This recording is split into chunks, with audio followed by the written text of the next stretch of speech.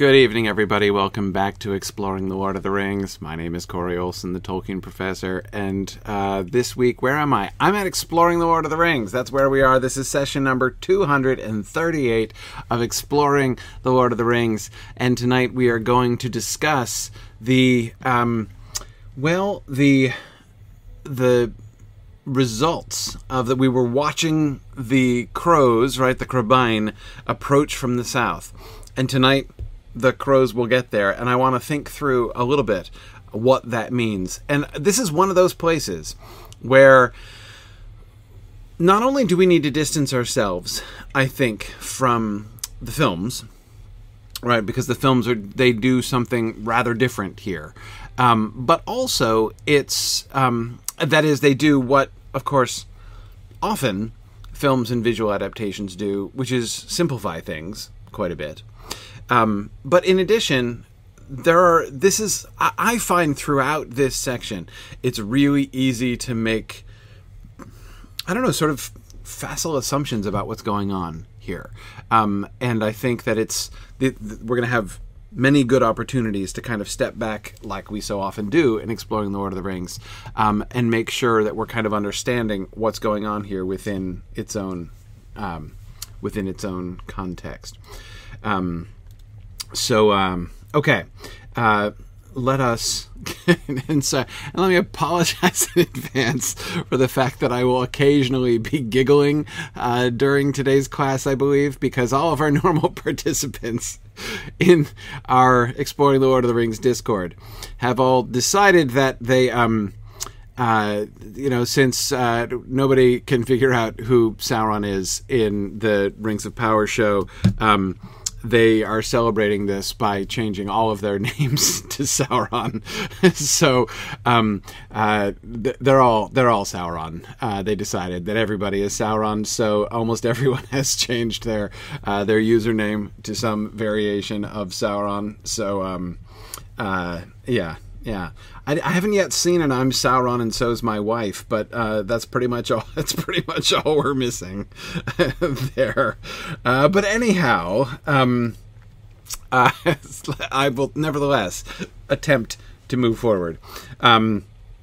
Okay, so the hey, Amanmoto, great to see you. Glad you caught up with us. That's great. Okay, all right, so. Quick announcements before we begin. We've got the fall moot season is about to begin in earnest this very weekend. I'll be traveling in a couple days out to Denver, where we're going to have our very first mountain moot. Really looking forward. We got a packed house out there in Denver. I believe indeed we've sold out our venue, but you can still join us remotely if you would like to. So we have, of course, all of our events, our fully hybrid events. So if you would like to join us remotely for Mountain Moot, you still can. Go to signumuniversity.org/events and you can find the registration for Mountain Moot. And we will be having a great time this weekend, this coming Saturday, the 24th, at out in Denver. Going to be my first time visiting Denver. Really excited about that. But we also have other moots that are coming up soon. Middle Moot is happening in Kansas City on October 8th. That's going to be great. I can't wait to get back to Kansas City. It's been 4 years since I've been out to Kansas City. So that's going to be really, really fun. Kansas City for Middle Moot on the 8th of October. And then we're going to have New England Moot here in New Hampshire on the 15th of October, the next weekend. That one's going to be a special lot of fun. We're going to be holding that at the studio where I film Rings and Realms. So if you're interested to see the studio, and we're going to be putting stuff up on the big digital wall that you can see behind me on Rings and Realms. That's going to we're going to be holding the moot right there in the studio with the digital wall behind it and everything. It's going to be pretty cool. And actually, we're working on an extra event because we had planned that moot well in advance. Before they announced the schedule of the show, and then we found that we were planning to hold a moot at the Rings and Realms studio on what turns out to be the weekend after the finale of the show, the season finale of the show drops. So we're actually working on a bit of a crossover event that we'll hold the day before New England Moot, so that we can have, we're thinking about doing a live studio audience for the last episode, the finale episode of Rings and Realms, as we discuss episode 8. So anyway, I think that'll be a lot of fun. So if you can get to New Hampshire on the 14th, 15th of October, there will be a lot of stuff going on. So we'll have a day of filming. You'll be there behind the scenes, participate in that last episode. Help me figure out what the heck I'm going to say about episode 8. There's a lot of that. Normally on set at Rings and Realms features a lot of people tinkering with the digital wall while I mutter to myself, trying to figure out what comes next, and it'll be a lot of fun. So anyway, I encourage you. So we're gonna be posting. There'll be sort of a separate. You can get you'll be able to get either one. You'll be able to get, if you want to get tickets just to the Moot, to New England Moot, or you can add on the day before, which is also I think we're also going to include a watch party for the season finale. So anyway.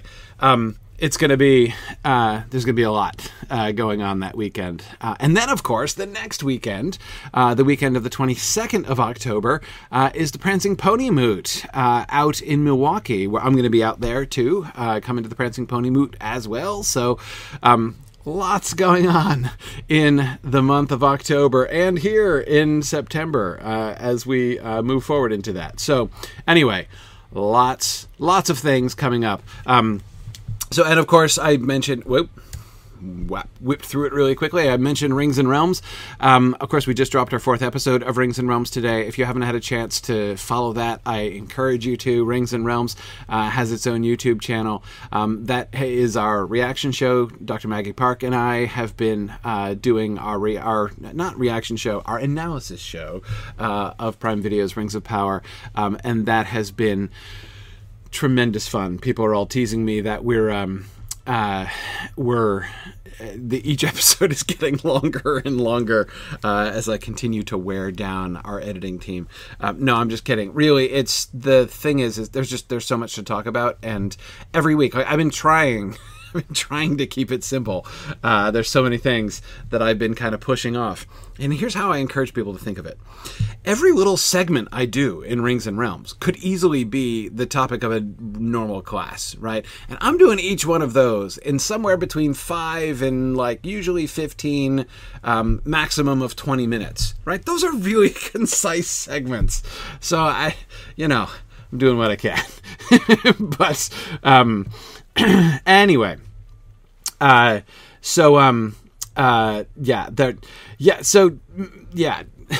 Mad DeVildo Linist, exploring Rings and Realms. There is a lot more to talk about. I think we're gonna be kind of going back over some things in between the seasons and stuff. So we will see.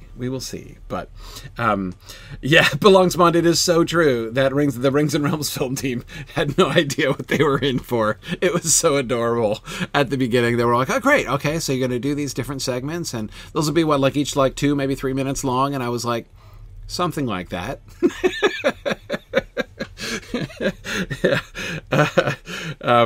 You should have seen the look on their face. They should have known, because one of the first weeks that I was there in this studio, I did Other Minds and Hands. It was one of the ones that I did on my own. Maggie wasn't there from the studio. One of the first ones I did from the studio. And they were helping me get set up there in the studio, and they're like, "Okay, so how long are you going to talk for?" And I was like, 2 hours. And they just stood there and blinked at me. They're, "Really?" And I'm like, "Yeah, no, really, 2 hours. Yeah, that's actually no." What he asked was, "How many minutes is this broadcast going to be?" And I said, 120. Anyway, yeah, it's they weren't prepared for that. But, oh man, Belongspond, isn't the production amazing? I mean, it's really, really incredible. We wish we had more time because, of course, it's really hard. There's it's really fast turnaround to get these episodes out every week. And if we had more time, there's more that we could play with. I am like we're barely touching the surface of what we can use that digital 3D environment for. Like, there's so much more that we can do with that. Anyway, we're getting there. We're getting there. But hopefully we're going to be able to have more time. And again, it's also hard. I mean, Rings and Realms is being done. Everybody's volunteering their time for that. It's just a passion project that we're able to put together this year. And Studio Lab New Hampshire and the guys who work there are all, they're all volunteering their time. So hugely grateful for that. So we'll see. But anyway, it's been great fun. So I encourage you to check it out. Rings and Realms. It has been a hoot, and looking forward to more this week. All right. If they're volunteering, then double their pay. Yeah, I'll look into that. I think it's a good suggestion. Awesome. Dark Lord Valzon, I will definitely tell them how much you all appreciate them and love them at the studio. Man, they've been doing so much stuff. Okay. Let us get back to the text here. So it's been, not only has it been 2 weeks since we've had class in real time here, but it's been a busy 2 weeks. So I'm just going to reread this passage. We're not going to re-talk about it. We're not going to re-discuss this passage. I just want to make sure that I'm remembering where we are. Okay, so let's reread, and then we'll move on. Really, that's what's going to happen. It was Sam's turn that day to take the first watch, but Aragorn joined him. The others fell asleep.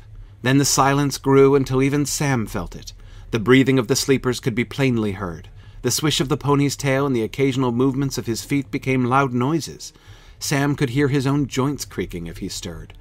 Dead silence was around him, and over all hung a clear blue sky, as the sun rode up from the east. Away in the south a dark patch appeared, and grew, and drove north like flying smoke in the wind. "What's that, Strider? It don't look like a cloud," said Sam in a whisper to Aragorn. He made no answer. He was gazing intently at the sky, but before long Sam could see for himself what was approaching. Flocks of birds, flying at great speed, were wheeling and circling, and traversing all the land as if they were searching for something, and they were steadily drawing nearer.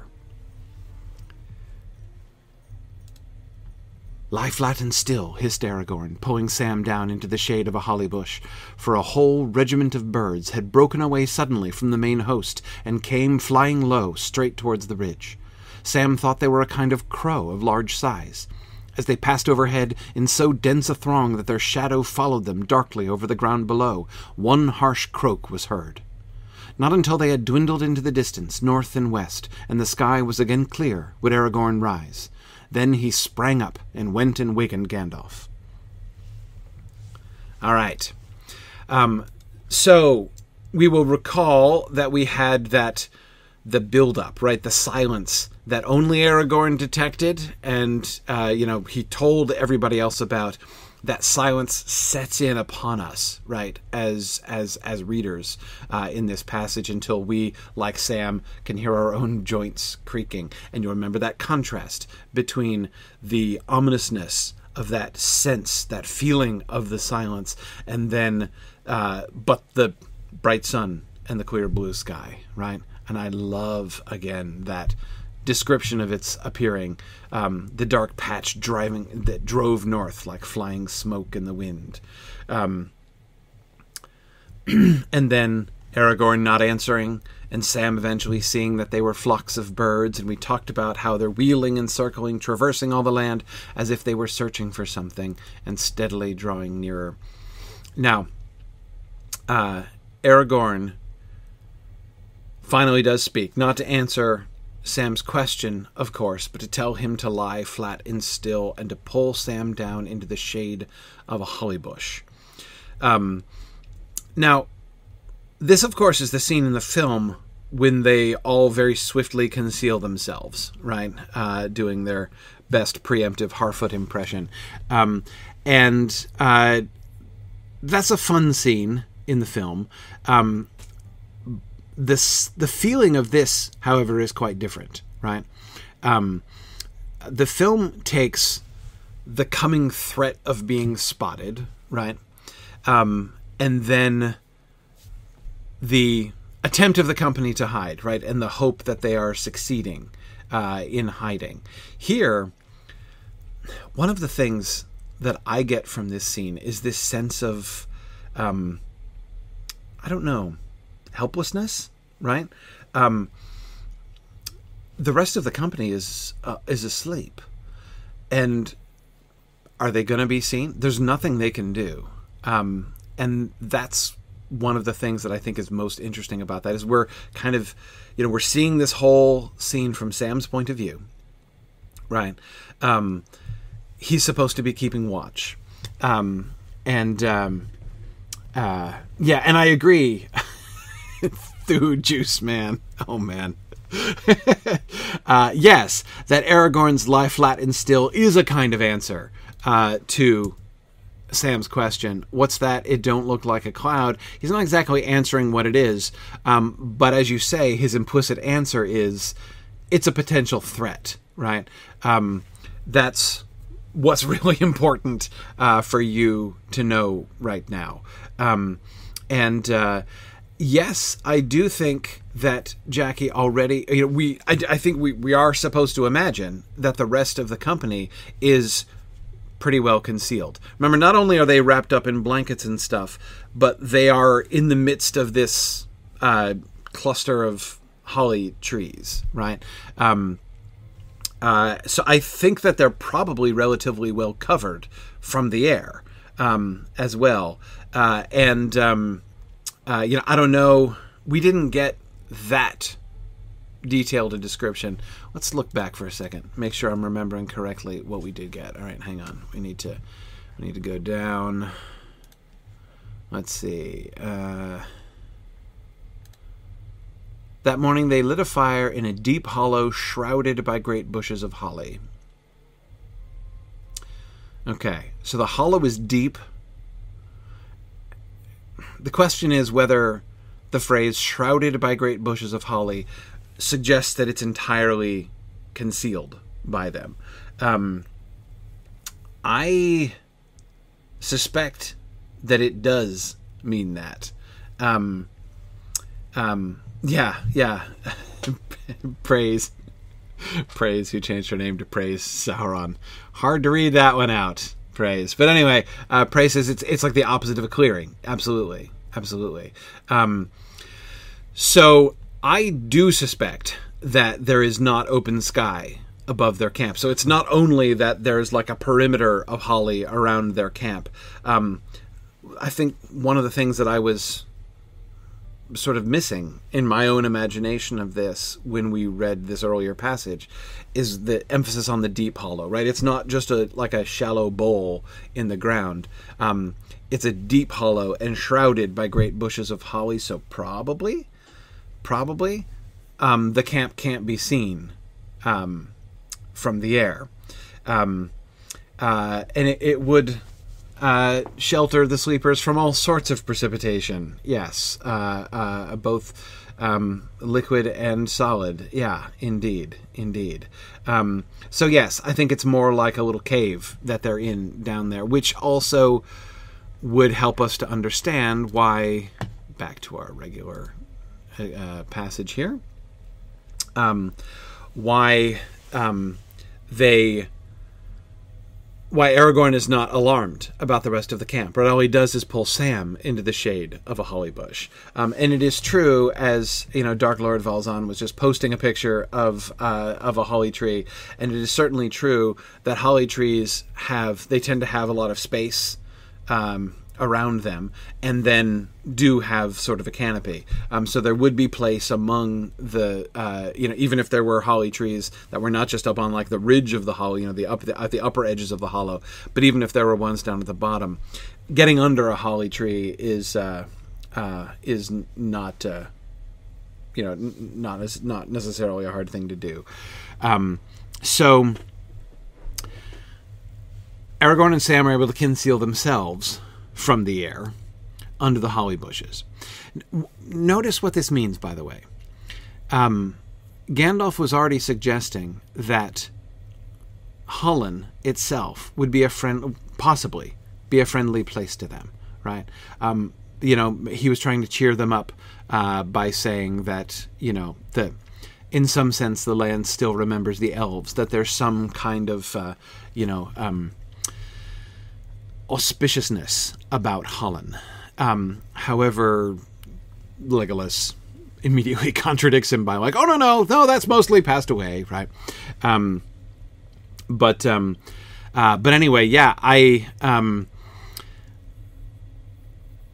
we see nevertheless that it's the holly trees in Hullen, which are protecting the company here and preventing, I believe, them being spotted. Are they spotted? Are they not spotted? What we see happen is that a whole regiment of birds, and Jackie, I think you were saying this before too, regiment is a very interesting word here, right?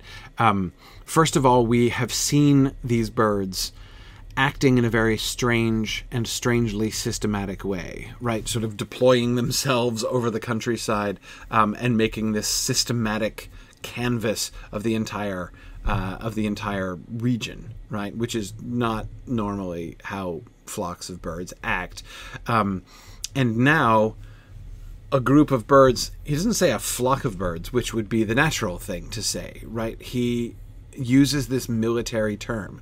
A regiment of birds had broken away suddenly from the main host, right? So, the second one is, to a modern ear at least, perhaps not quite so very obviously military a word as regiment, but it is just as much one, right? Main host and regiment are both military terms there, right? Remember, those will be paired again later on when we are told that Sauron can more easily lose a regiment, can more easily afford to lose a host than they can a regiment, right? So that those two words are paired as meaning a very large group, like a whole army of troops, versus one portion, one unit of within that army. So he is, metaphorically, the narrator is prompting us to see these birds as a military deployment, right? Yeah, company is also often used that way. Green great Sauron. Although, of course, the word company is used of the company of the ring, right? Of this group of people here. Which I don't think is necessarily like a militaristic concept. I mean, in the context of host and company, we can see that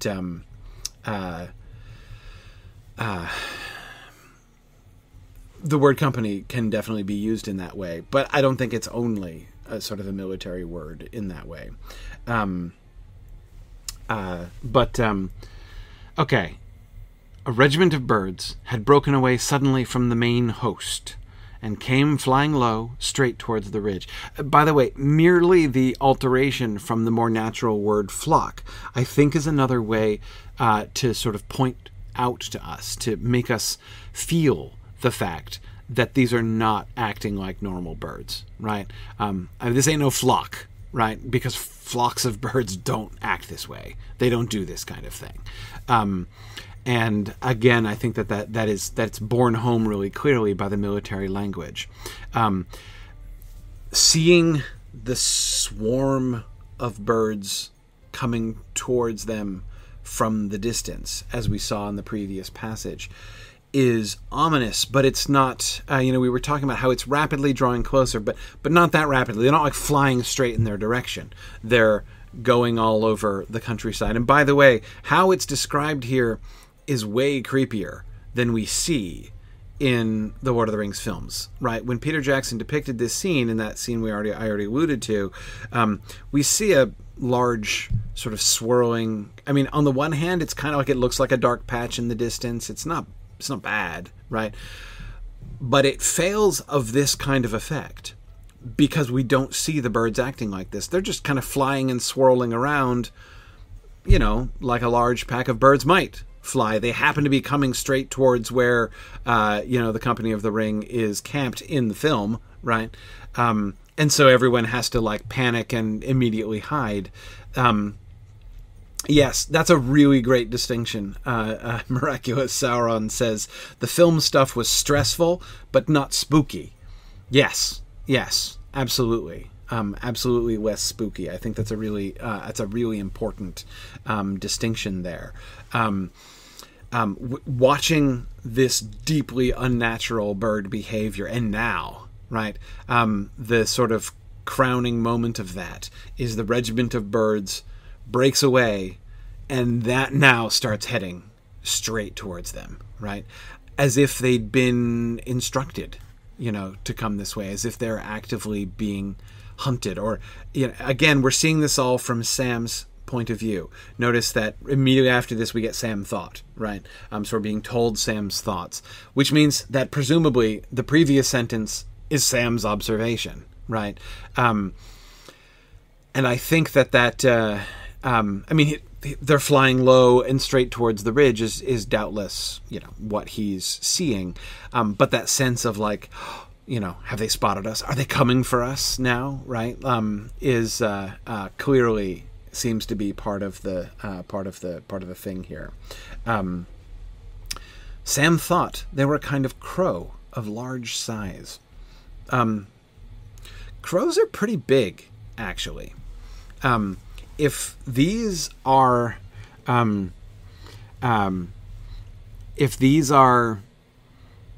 larger than normal crows, that's kind of extra scary, I have to say. Again, crows are, yeah, I know that ravens are bigger than crows, but still crows are, you know, not tiny. I mean, they're not eagles, right? But still, in these kinds of numbers, yeah,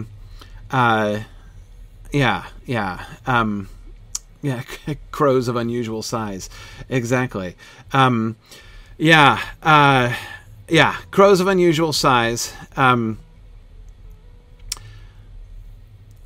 I love the neutrality of that sentence, though. Sam thought they were a kind of crow of large size. We can sort of feel Sam remaining calm here, right? We saw that already in the previous paragraph, right? What's that, Strider? It don't look like a cloud. No, it didn't look like a cloud, right? And there is this sense of almost insistent casualness, right, about Sam's question, I think. I think that this is Sam trying not to sound spooked, right? However, here, I think in the whole feeling of this paragraph, and again, recall in that previous paragraph, right? It was Sam's turn that day to take the first watch paragraph. We're getting not only what Sam hears and doesn't hear, but like what he feels, right? We're really brought into Sam's experience of things. And I think what is one of the things that is so creepy about this paragraph, this whole description of the crow encounter, is how casual it is, right? There's an opportunity for a much more sort of sensational, emotional experience here, right? Notice there's no sense of exactly Sam's emotional reaction. Is he scared? And how is he scared? Is he scared in these might be spies and they might find us and report on us sense?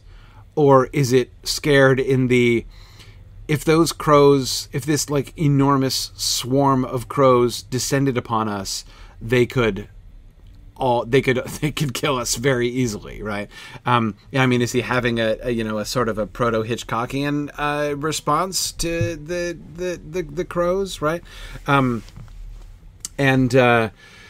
we don't know. We're given almost no cues at all about how Sam feels at this moment. We get his thought Sam thought they were a kind of crow of large size, right? This is a very, very restrained, a very, very restrained description here. And I find that extremely effective, right? Now, on the one hand, Sam is not going to be...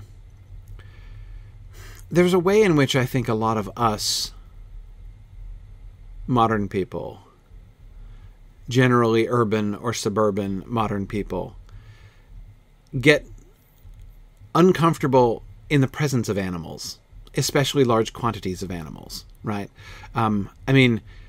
For most, I think, modern people, encountering wildlife is like a fun and unusual thing, right? Like, oh, look, I just spotted an animal over there, right? But our feelings change rather, right? When we feel ourselves to be surrounded by strange animals, right? The point I'm making is that Sam wouldn't have that kind of feeling, right? The whole sort of culture, even though, the Shire is a fairly civilized place, again, a modern person who finds himself under a flock of perfectly normal crows acting in a perfectly normal fashion, right? If there are several dozens of them, right? Come on, you'd think about it, right? You'd be a little bit uneasy. It doesn't take too much, I think, for modern people to start asking themselves the question, am I safe, right? Am I safe this close to these wild animals? And the mere kind of unfamiliarity of that, and the kind of the inhibition that arises from that unfamiliarity, is something that I don't think that we're going to really see here. So in a sense, I think there's a certain amount of detachment here. Sam thought they were a kind of crow of large size, right? Which reflects, like, on the one hand, he's looking at them like, well, I've seen lots of crows, right? As a gardener, Sam probably doesn't think much of crows. I'm going to go out on a limb and say. But still, he will be familiar with them. But it doesn't seem... Either he doesn't have any kind of fear or panic in his reaction, or it is being thoroughly suppressed in the description of this scene. He seemed curious. Maybe he is calm because Strider didn't freak out, though Strider seems a little more spooked than Sam is, right?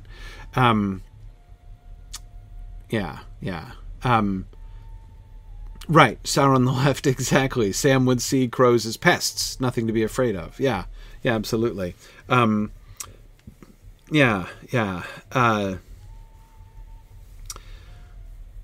I agree, Jackie, the reason that Aragorn seems more spooked than Sam is that Aragorn understands more of what's going on here, right? Sam sees a very large quantity of birds acting very unusually, right? And those two things are maybe concerning, right? But again, I think I can understand why Sam his reaction would not be like, we're gonna die, right? He's not gonna panic here. But exactly. Sam doesn't spook as much also because it's not his burden. He can rely on Aragorn. Yeah, to some extent, as far as like how to sort of move forward with it. Yes.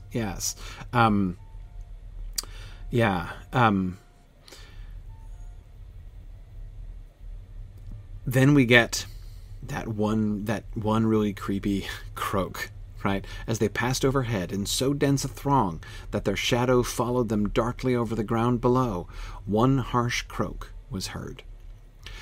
So they're passing overhead. It describes the density of the throng. Again, notice we're continuing to not use normal bird vocabulary, right? There's still not a flock, right? They were a regiment as part of a host, and now they're a throng. We're given a visual imagination of this. And remember how this fits in with the other description we were given. Before, the only thing that was not creepy was the sky, right? The sky was a beautiful blue and the sun was climbing up the sky. And now, in this moment, when the crows arrive, everything is silent, ominous. There's this fear and waiting that is hanging over the entire region until, except for the sky, which still looks cheerful, right? But now, even that is occluded by the crows, and their shadow follows them over the ground below. Of course, we can also see, right? Oh, and I agree, Jackie, that it's creepier that it's beautiful and sunshiny out, for sure. But as the shadow that follows them darkly over the ground below, we get this little foreshadowing, don't we? Right, of the shadow creeping out. We got that beautiful blue sky, but it is, at least for the moment, covered. And yes, Gilga Sauron, you were right that if they are crows, as Sam believes they're a kind of crow, for them to be silent as they're flying, it's possibly the weirdest thing of all, right? Crows are not quiet birds at all, especially with a bunch of them around. They're pretty gregarious. They make a lot of noise.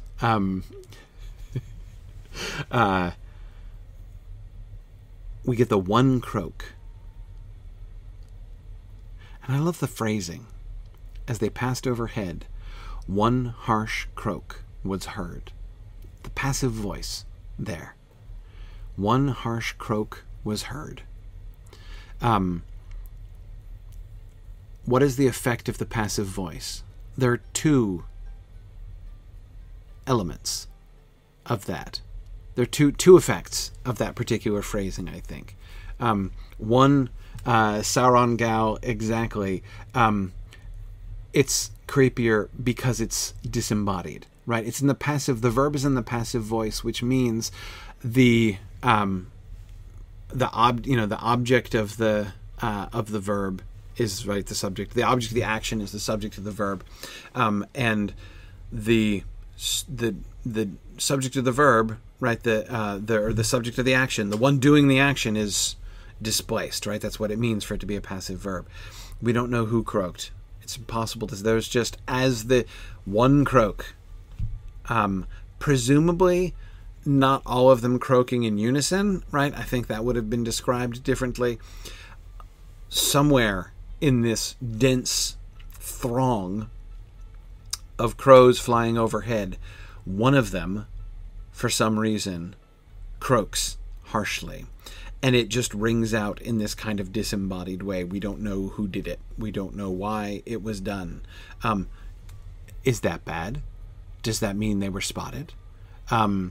Is this a command being given? With the military language, it kind of almost sounds like that, right? Like there's a little crow drill sergeant, right, who is giving an order for them to wheel to the west or whatever, right? Trespassers William was just an awesome name, by the way. Love Trespassers William.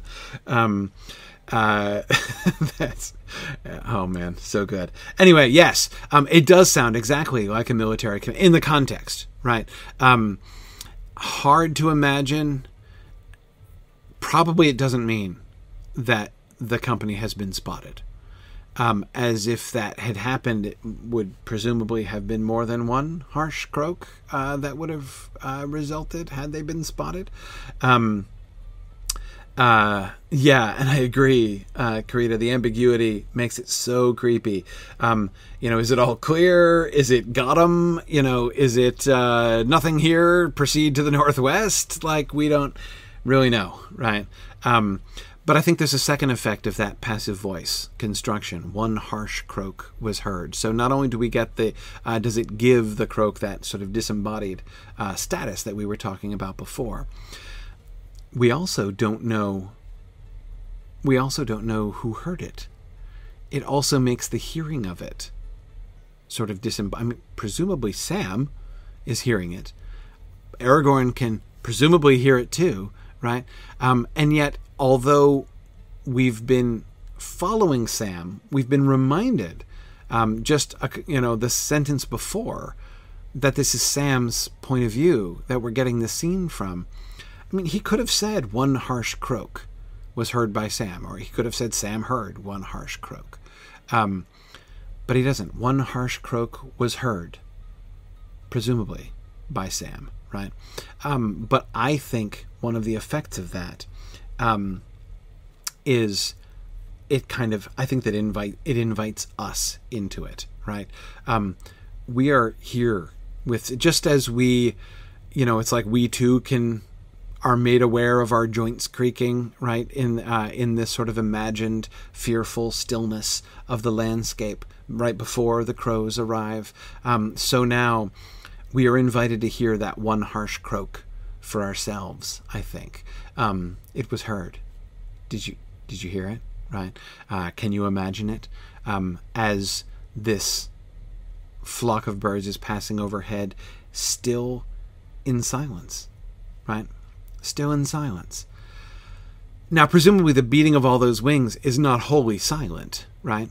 And yet, the uncanny silence of such a large group of normally a quite noisy bird has to be really, really eerie. And it just raises the question further.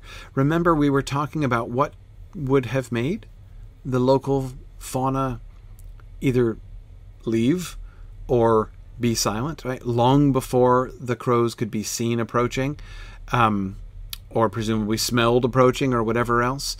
There was some presence, there was some influence on this land that set in within the last few hours, and which has created this fearfulness and stillness, which was detected by the animals, though not by anybody in the company except for Aragorn. And now it's like that same uncanny silence has fallen over even these crows. It just seems to emphasize they're definitely not causing it, right? Had the silence, there'd been the silence, and then soon after the silence, in the distance, the ominous sound of, what was it? A genocide of crows? If you've got not just one regular murder of crows, but this massive quantity, this whole genocide of crows, right? If like the sound of the crows had grown and grown from the distance until it, which again is what you would expect if you actually saw like thousands and thousands of crows, but that's not what we get, right? Instead, the crows themselves are hushed, just like everybody else is hushed. They're hushed in a different way. They're going about their business, right? They have clearly a job to do. But the unnatural silence of them is sort of the final piece that fits in with their unnatural behavior, right? Their other unnatural, these are not normal birds. These birds are being deployed, right? Like a host, like a regiment, over this land. By someone, by some will, not just sent here, right? Because if you delegate this task to a flock of crows, right? Even to a large murder of crows, into a genocide of crows, if all that happened is you're just telling a bunch of crows somehow, like let's assume you can communicate with a whole bunch of crows all at once and say, hey, go search the land out, right? And they're like, okay, yeah, sure, we'll go do that, even though this will require us to act in a really unnatural fashion. That wouldn't make them silent, right? Are they... Who sent them, and what is their connection to the one who sent them? Yeah, exactly. Bjorning, that there's been an oppressive will in the land is definitely what it seems like to me. Yeah. And Sauron, Prince of Cats, I do agree that the word croak is an interesting one. On the one hand, it's not a wildly inappropriate word for the cry of a crow, but it is a bit unusual. It is a bit unusual. Yeah.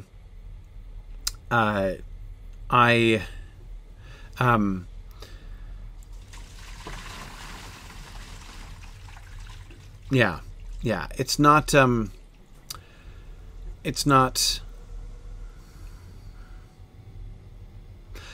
I was gonna say it's not the normal word that one might expect to describe the sound of a crow. I don't think.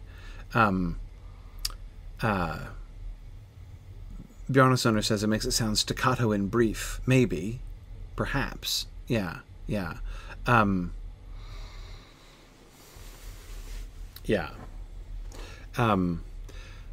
I don't know that it's quite as abnormal a word as, say, throng or regiment. Right. Again, those words seem to me very clearly to sort of shout to me, this is not a normal flock or murder of crows, right? This is something that is not behaving like birds at all. And I don't get quite as strong a sense of that from the word croak. And yet, the harsh croak, honestly, what it makes me think of is with the silence of all these other birds, that like these birds speak so infrequently, right? They vocalize so infrequently that like,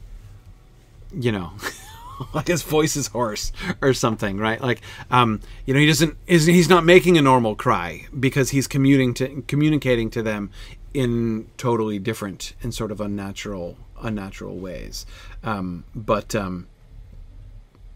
Yeah. You're right, Sauronus Stroke, that imitative, that is, so okay, so you're saying that the word crow is designed to be onomatopoetic in a sense. That is, it is from the word crawan, which is designed to imitate the sound of a crow, right? Which is interesting. And of course, croak sounds quite like it, right? There's something almost onomatopoetic about that as well, perhaps. Yeah. Interesting. Somebody look up croak. Do we get other things croaking? How often do things croak in The Lord of the Rings? Would love to see that. Yeah. Anyway, yeah, would love to see how often the word, because I don't get the impression. I don't think it's a frequently used word in The Lord of the Rings. But okay, then not until they had dwindled into the distance, north and west, and the sky was again clear, would Aragorn rise. Then he sprang up and went and wakened Gandalf. So, by the way, I am not sure. I am not sure. I'm going to the map now. I'm not sure what that means. So, when he says they had dwindled into the distance north and west, does that mean this particular regiment of crows that flew over them went northwest after they passed them? Or does he mean that because I think not until they had dwindled into the distance, does not just allude to the regiment of birds, but to the whole host, right? To the main host, the entire genocide of crows. He's going to wait until all of them are gone. And I think that this means that they've gone into the north and the west, right? They're continuing to cover the entire area here. Yeah, exactly. As Thu Juice Man says, they came from the south and the mountaintops are to the east, so north and west is what's left. Exactly. So looking at the map here, so here we are in Holland. They've come up from the south, so they will have just passed Moria Gate relatively recently. North and west as separate words. It's possible they're just going straight northwest from here and are thus angling up towards, the last bridge, to this angle between the Loudwater and the Horwell. That's possible, right? That they're just headed up in that direction. But it seems more likely, given the emphasis on the systematic search that they're doing, that this entire swarm is now, has disappeared both at the same time, not even broken up into two groups, but the entire swarm is covering both north and west from where they are. Okay, interesting. Great, thank you, Spiritual Sauron, for consulting the Digital Tolkien Project, which is the perfect thing to consult for this. Croak is not used anywhere else. Gollum sings a croaking sort of song. So Gollum's, and he croaks things. He can croak things as well. Okay, all right, great. So yes. There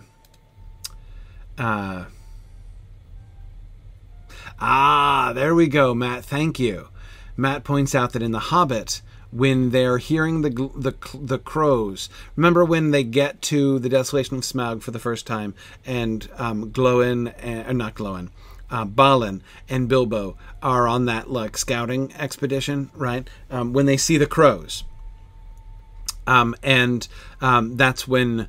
Remember, Balin is, and we learn later that Balin can understand what they're saying, right? He does say, with such gloomy thoughts, followed ever by croaking crows above them, they made their weary way back to the camp. Very good. Thanks, Matt. So yeah, okay, great. So we have, him associating the word croaking with crows. That's pretty good. And then the fell beasts also croak. It gives a croaking cry. The Witch King's steed as it settles upon the body of Snowmane. Okay, good. Excellent.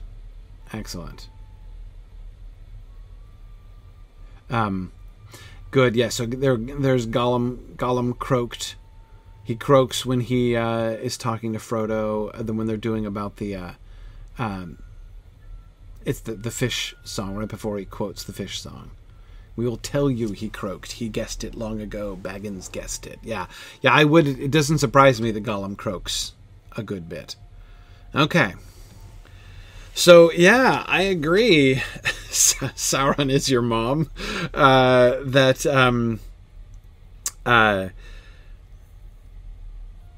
The fell beast, the crows, and Gollum tend to croak. Frodo's voice croaks from lack of water once. Okay.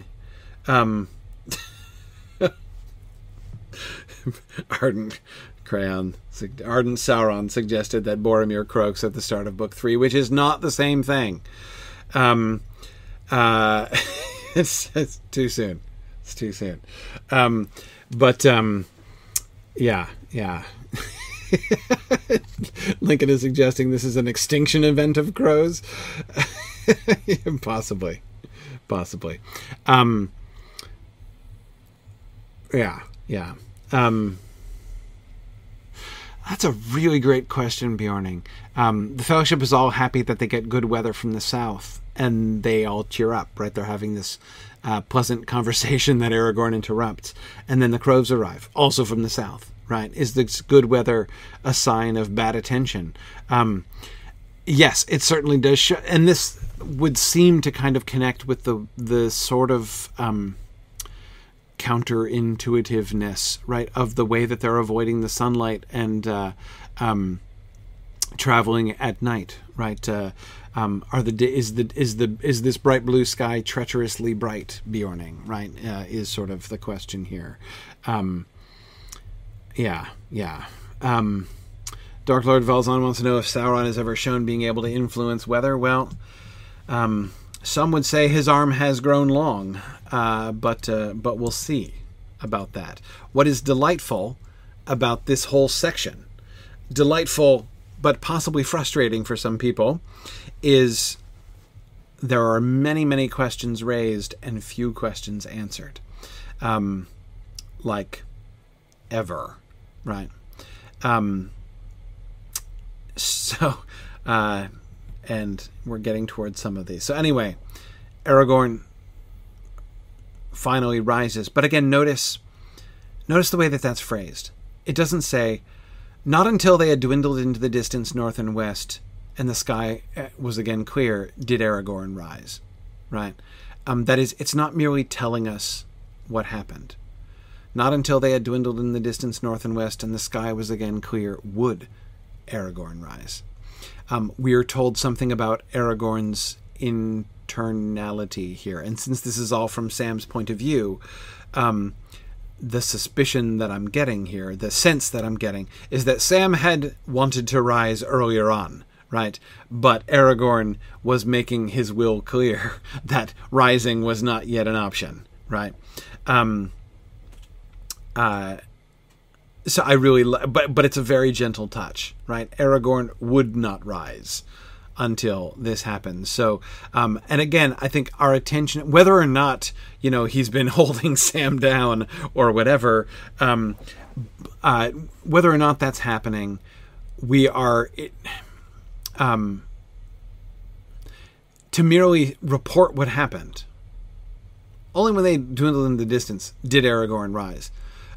Merely tells us what happens. This gives us this view into Aragorn's choice, right? It's not like the fact that he didn't rise for a long time could have one of several different explanations, right?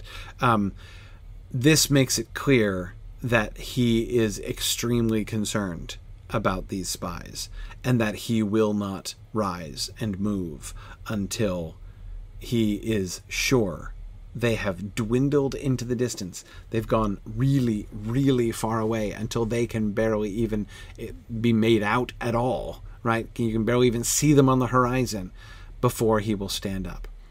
And then he sprang up. And went and wakened Gandalf. It's not for a lack of urgency that he waits so long, right? He goes to report to the captain immediately, Jackie. Absolutely.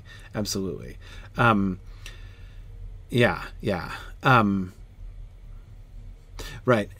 Dark Lord Valzan, I agree. After Strider pulls him down, Sam would know to wait until he moves again to move himself. I doubt that he's actually having to hold Sam down.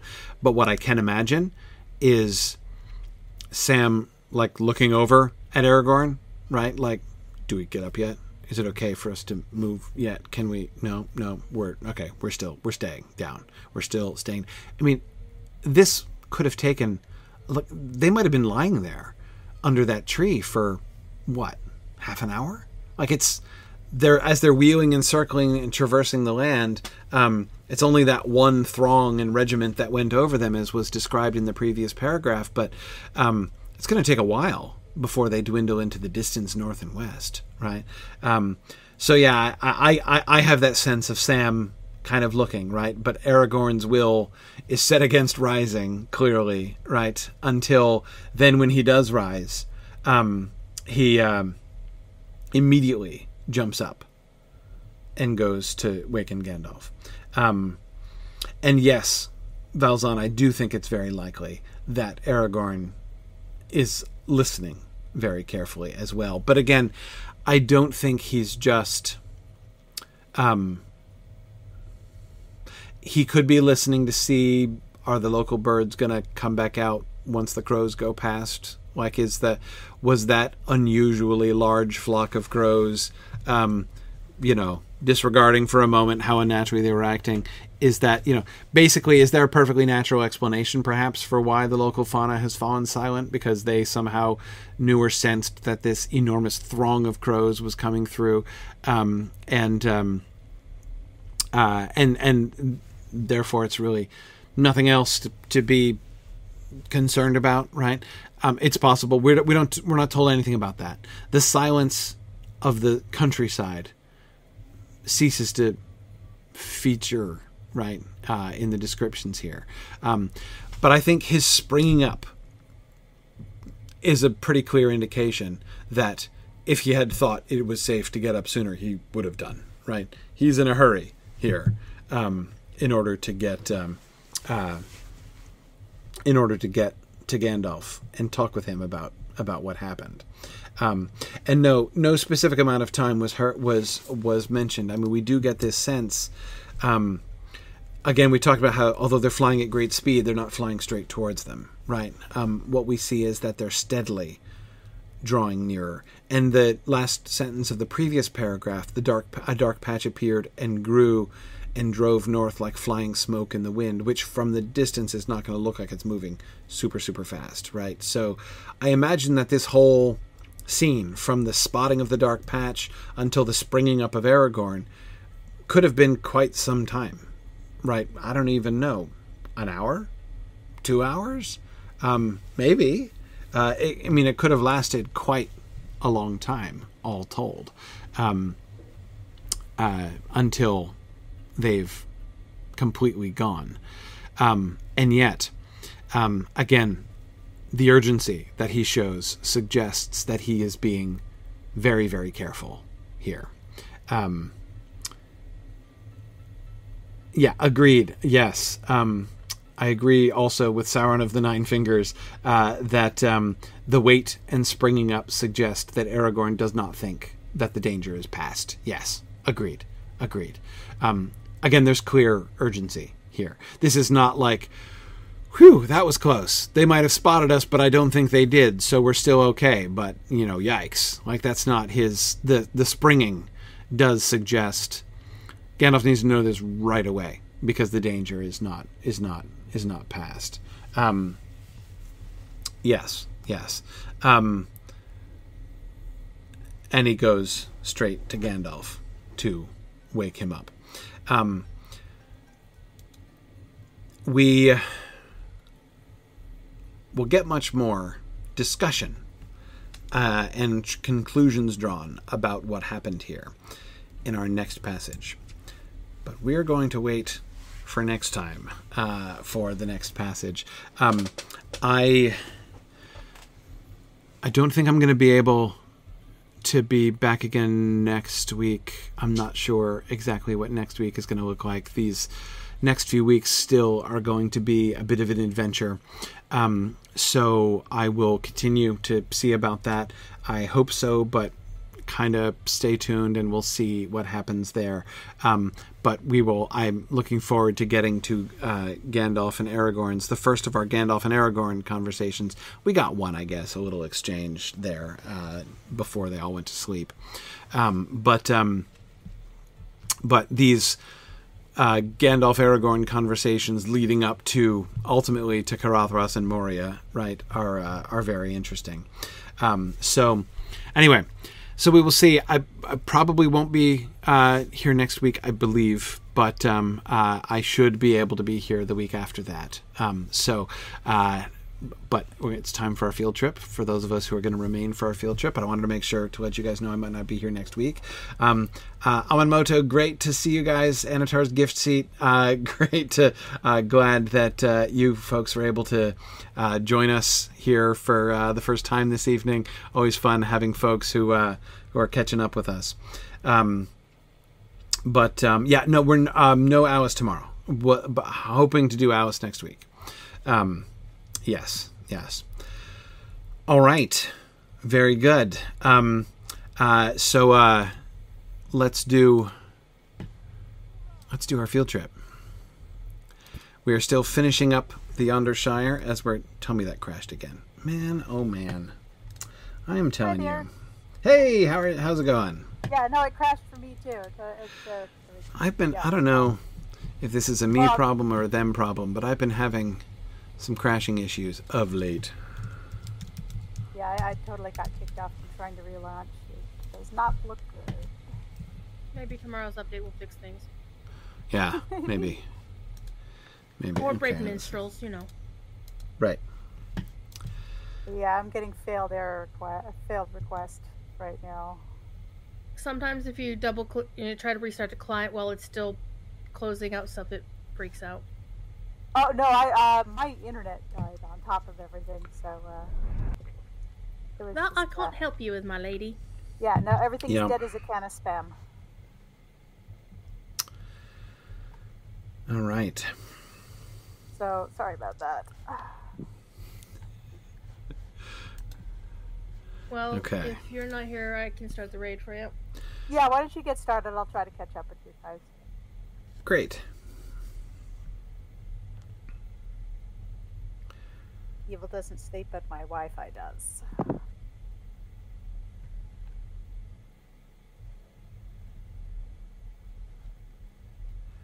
Okay. Just waiting for you to log back in. Here we go. I'm back.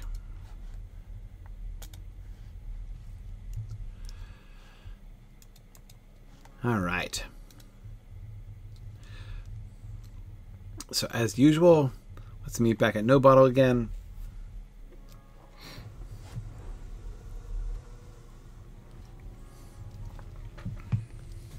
I'll be there as soon as I get people in the raid. Yep.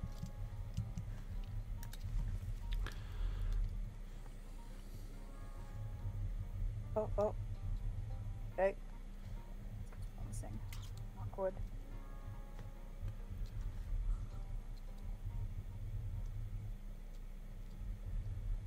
Okay. Oh, Who did I miss? Did you get Greenstad? Yeah. He's not there. Oh, he always waits in town for us. Right. I was just finding him on the kinship list. Okay, so let me recap. So we're looking at now these northern ruins. So we saw no ruins of any significance down in the main body of the Yondershire. They were all in the outskirts. We saw Tamamothir when we were questing before, which is an old party elf place. But all of these northern ruins, so we've got this ring of ruins around the north here, starting with Tarhad over here on the eastern side, which was clearly an old Arnorian Enuminous suburb pleasure house, right? Just a country manor with beautiful views and perfect for taking tea on the veranda, looking out over the view. Then we got to Bar Faroth, which was a city, right? And this looked like still old Arnorian, but it looked like a suburb of Enuminous, like people actually living here and establishing a city and crafting things. It was right above Longcleave, so we saw the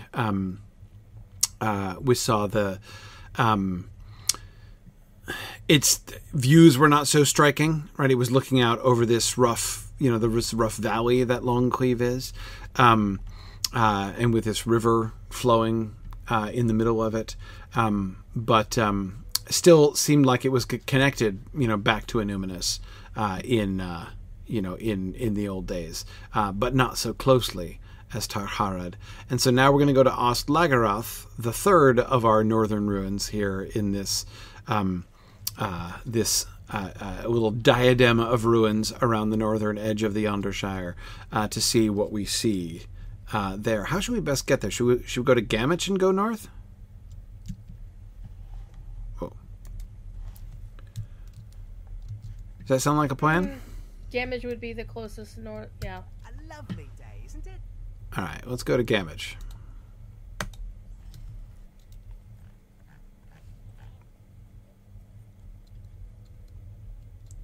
You could have swift traveled to Gamage, but hey, this is fun.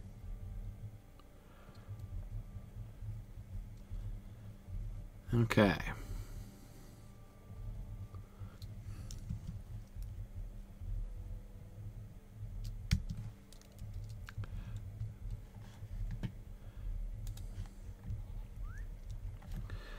All right. I am wending my way slowly northwards. Really slowly, as I'm going up people's driveways now, apparently. What is and is not the main road through Gamage is not really easy to detect.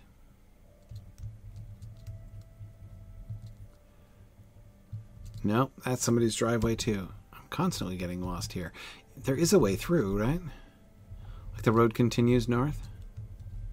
I don't think it actually does. Does it not? Is it dead end? Is that why I'm... Make it up there, because a No? bunch of us actually took the scenic route. Oh yeah, that's okay. Yeah, I thought the road carried on north, but I guess it doesn't. So that's kind of interesting. So there was an existing path that went. So yeah, I guess we'll just go cross country, I suppose. Can one go cross country? No, there's mountains here. Well, maybe you can.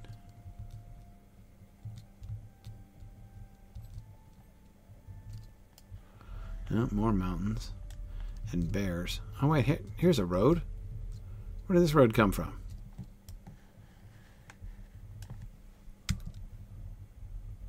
And where does it go?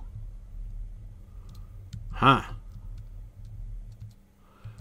Okay, wait, so this comes out of Gamage. I'm just tracing it back here. Okay, so alright, so there is a road that winds out of Gamage eventually, but it's on the northwest corner. And then it passes through a hedge with some old stone pillars in it. This kind of looks like the High Hay a little bit. And there's a gate with a door in it. Yeah, I think this is... And we're really only very indirectly headed up towards our ruin.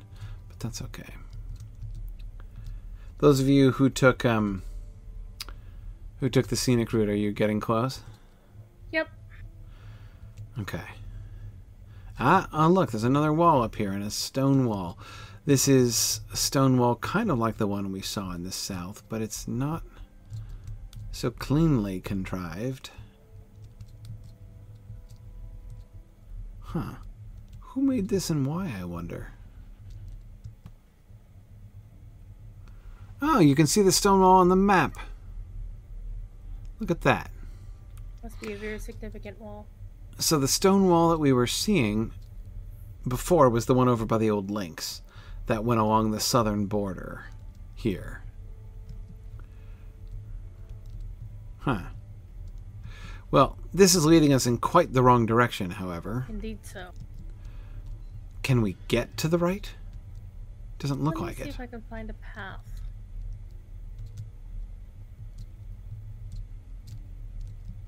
We're going to Osalagarath? That's the idea.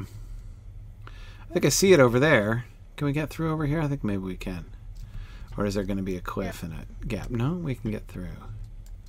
Okay, we can get through here.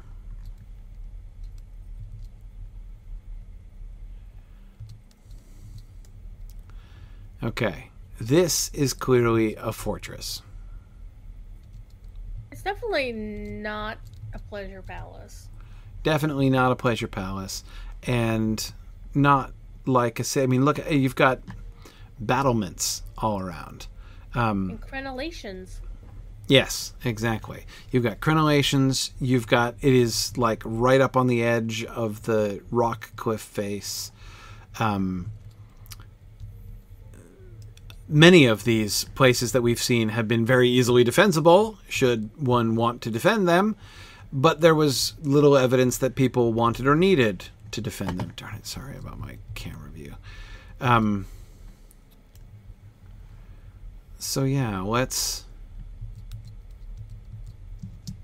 Hello, I'm back. Yay, Oh, hey Lori. there. Sorry, the whole thing just my computer threw a tantrum. Oh dear.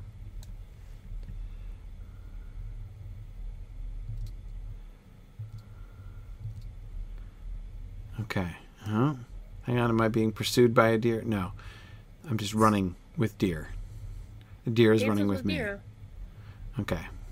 The deer is with you. You are with the deer. Oh yeah. See, look at It's all this. fun and game until the deer decides not to play See, nice no. anymore. Why does it overhang the edge of the cliff? That's really interesting. Gotta feel like the architects ran into a problem there. Or maybe there's been erosion. Who knows? But anyway, we're coming up towards these walls, and there's just no entry. Right? I mean, this is clearly highly designed for defense here. Clearly Arnorian, as we've got the Arnorian stars all over. We've got the Arnorian stars. We've got the Scepter of Illuminus. We've got the what's it called? The Oyalose? No, Oyalose is the name of the mountain. Oyalaire branches here. All that, but this is later Arnorian stuff. This is not Illuminous stuff. Oops. Can I get over there? Okay, yes I can. All right. Yeah, this is later. This is not Illuminous stuff. So this is post-Civil War Arnorian architecture that we're seeing here. Huh. I would say. I mean, that is, or like that's a very fancy way of saying it looks like Estildene rather than looking like Illuminous.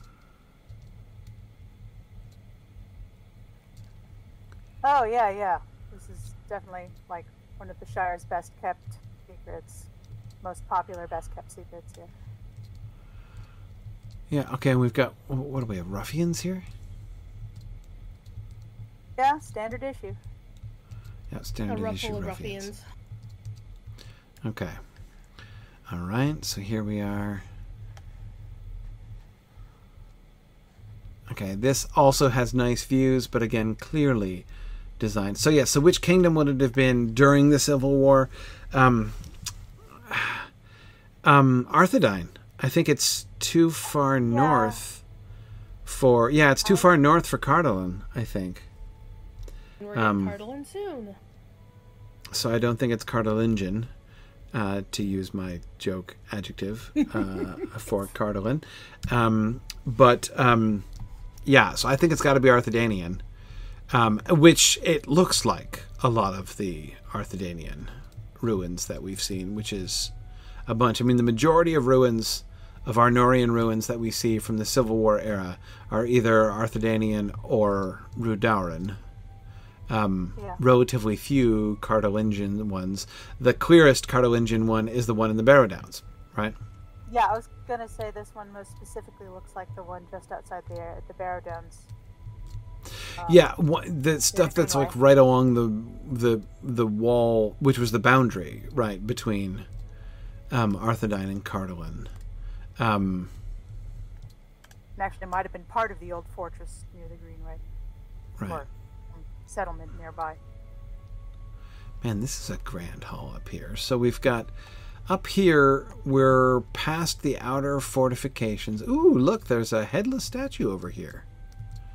Ooh. Who is that, I wonder? Is that a wizardly statue? Look at that. Huh, yeah. I don't remember seeing that guy on top of a gazebo before.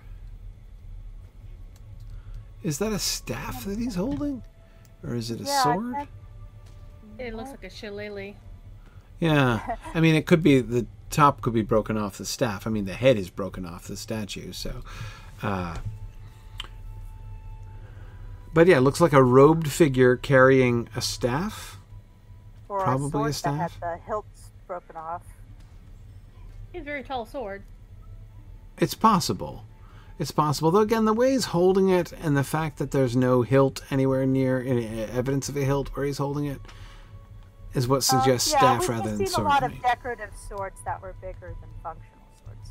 Well, it's true, but again, I don't think we've seen a lot of people holding them by the blade, other than like the dudes who are holding it across their palms, like the wizard dudes. Yeah, I think it would be probably a scepter or something, some sort of. It looks like a robe that he's wearing and not armor.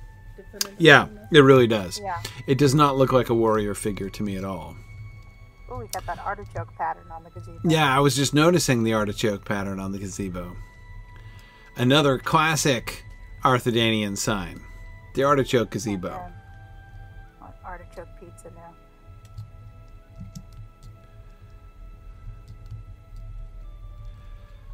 Let's see.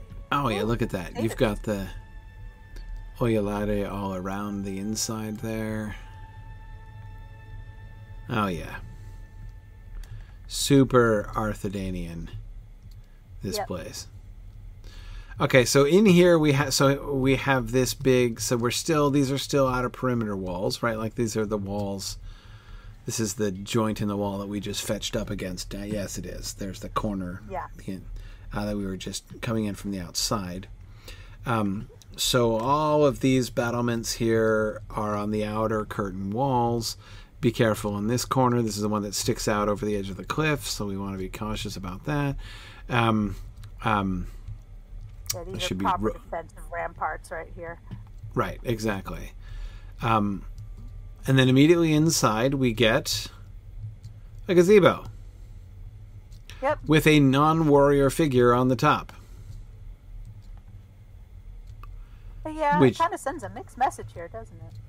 Well, I don't know. Like, so Arthedain, you want to say, like, so Arthedain is supposed to be the one which had lost its way least badly, right? So you want to say that they, they're building a fortress, but this is not just like a fortress designed to, like, I don't know, like oppress the local populace or whatever. This is, designed for defense. Obviously, they're concerned about defense, and they're obviously concerned about attack from the south, which again suggests Arthedanian, right? As their power center was north of here.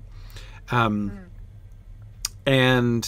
I mean, of course, in this area with the mountains behind you, obviously, you're not going to have your fortress facing towards the mountains and away from the valley, but still, again, it's just like from the point of where they would be is Arthedanian. Yeah. But inside, first we have the gazebo, and then over this little bridge here we have this sweeping double staircase leading up to this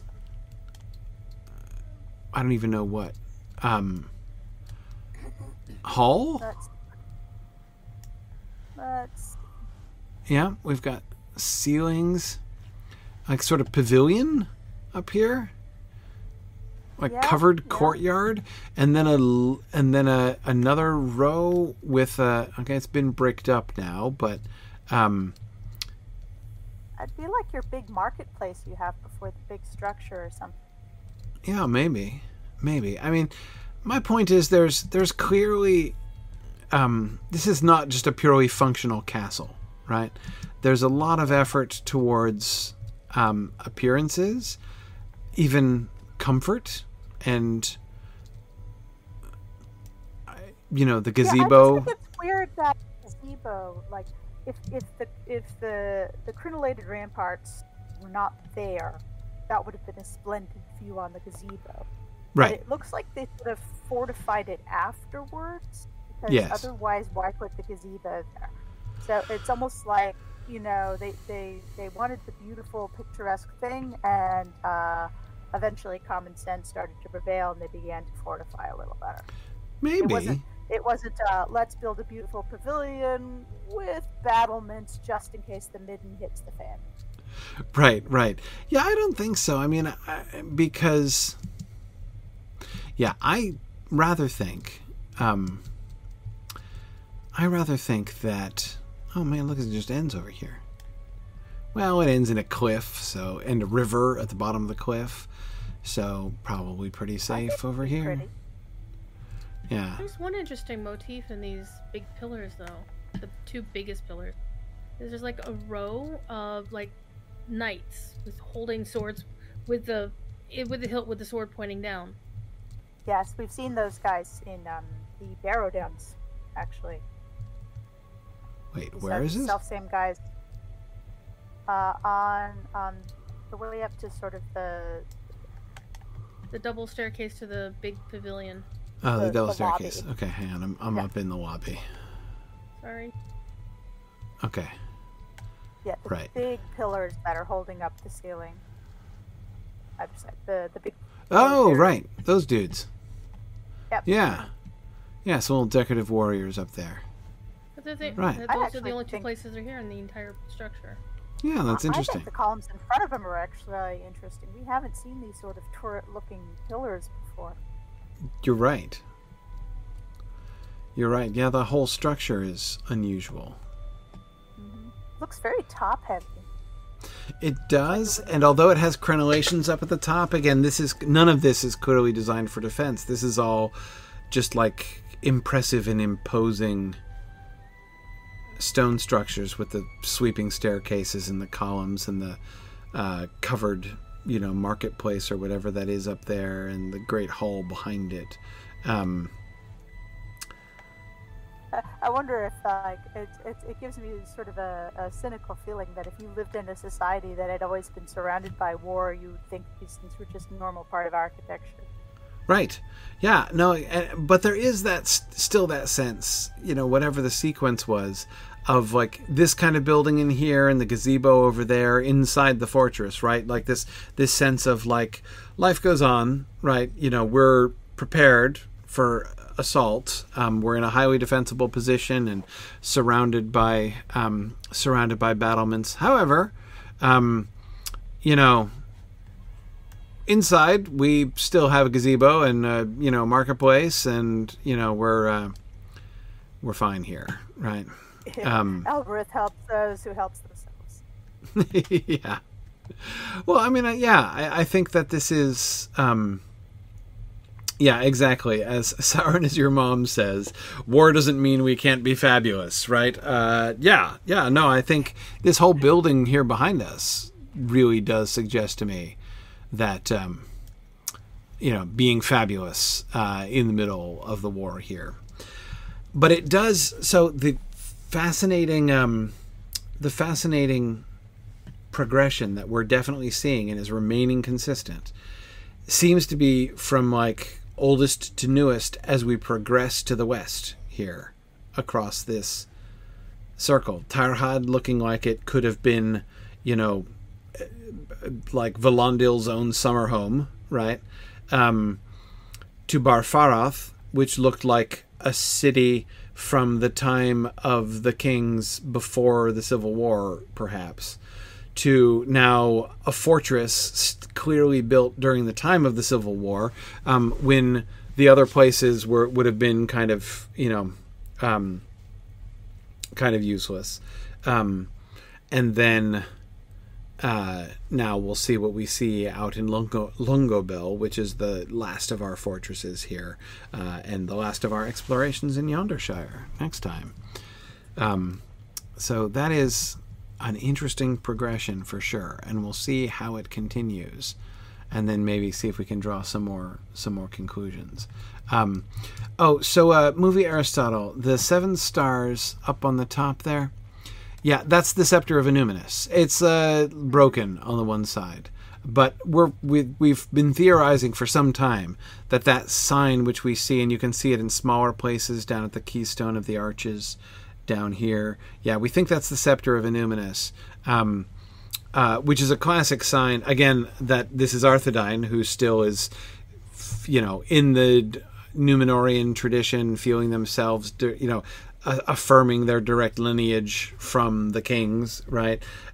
Whereas the Rudaurans had moved to a crown already by this side, that sort of woodland crown, which is the symbol of Rudaur that we see on their ruins primarily. Ironish. Yeah, the woodland cloud that looks a bit irony. Yes, yeah, love that crown symbol actually. But yes, that would appear to be Rudaur. Yeah, totally sketchy, non-evil crown, especially with what looks like, blood stains under the trees. Yeah. Just because it has spikes on it doesn't mean I'm an evil king. Right, exactly. It's good. One can comfort oneself in that way, for sure. I just like spikes. Right. Who doesn't like a few wicked-looking spikes on their clothing? So, okay. Very good. Well, I should let folks go. As I say, next time, which will probably be the week after next, we will look at Llangobel, and then we'll be done with the Yondershire, and we can figure out if we're close enough. I still think probably not to go back to Eregion yet, but we'll see. We'll see where we go from here in the Yondershire. All right. Very nice. Thanks, everybody. I will see you guys in... Oh, yeah, maybe Cardolan. Maybe we will explore Cardolan, movie Aristotle. That'd be fun. All right. Yes, look forward to seeing some folks in Denver this weekend. Should be excellent. Good. Glad to hear the weather's supposed to be fabulous. That'll be great. Look forward to that. Very good. Thanks, everybody, and I will see you guys soon. Bye now. Bye.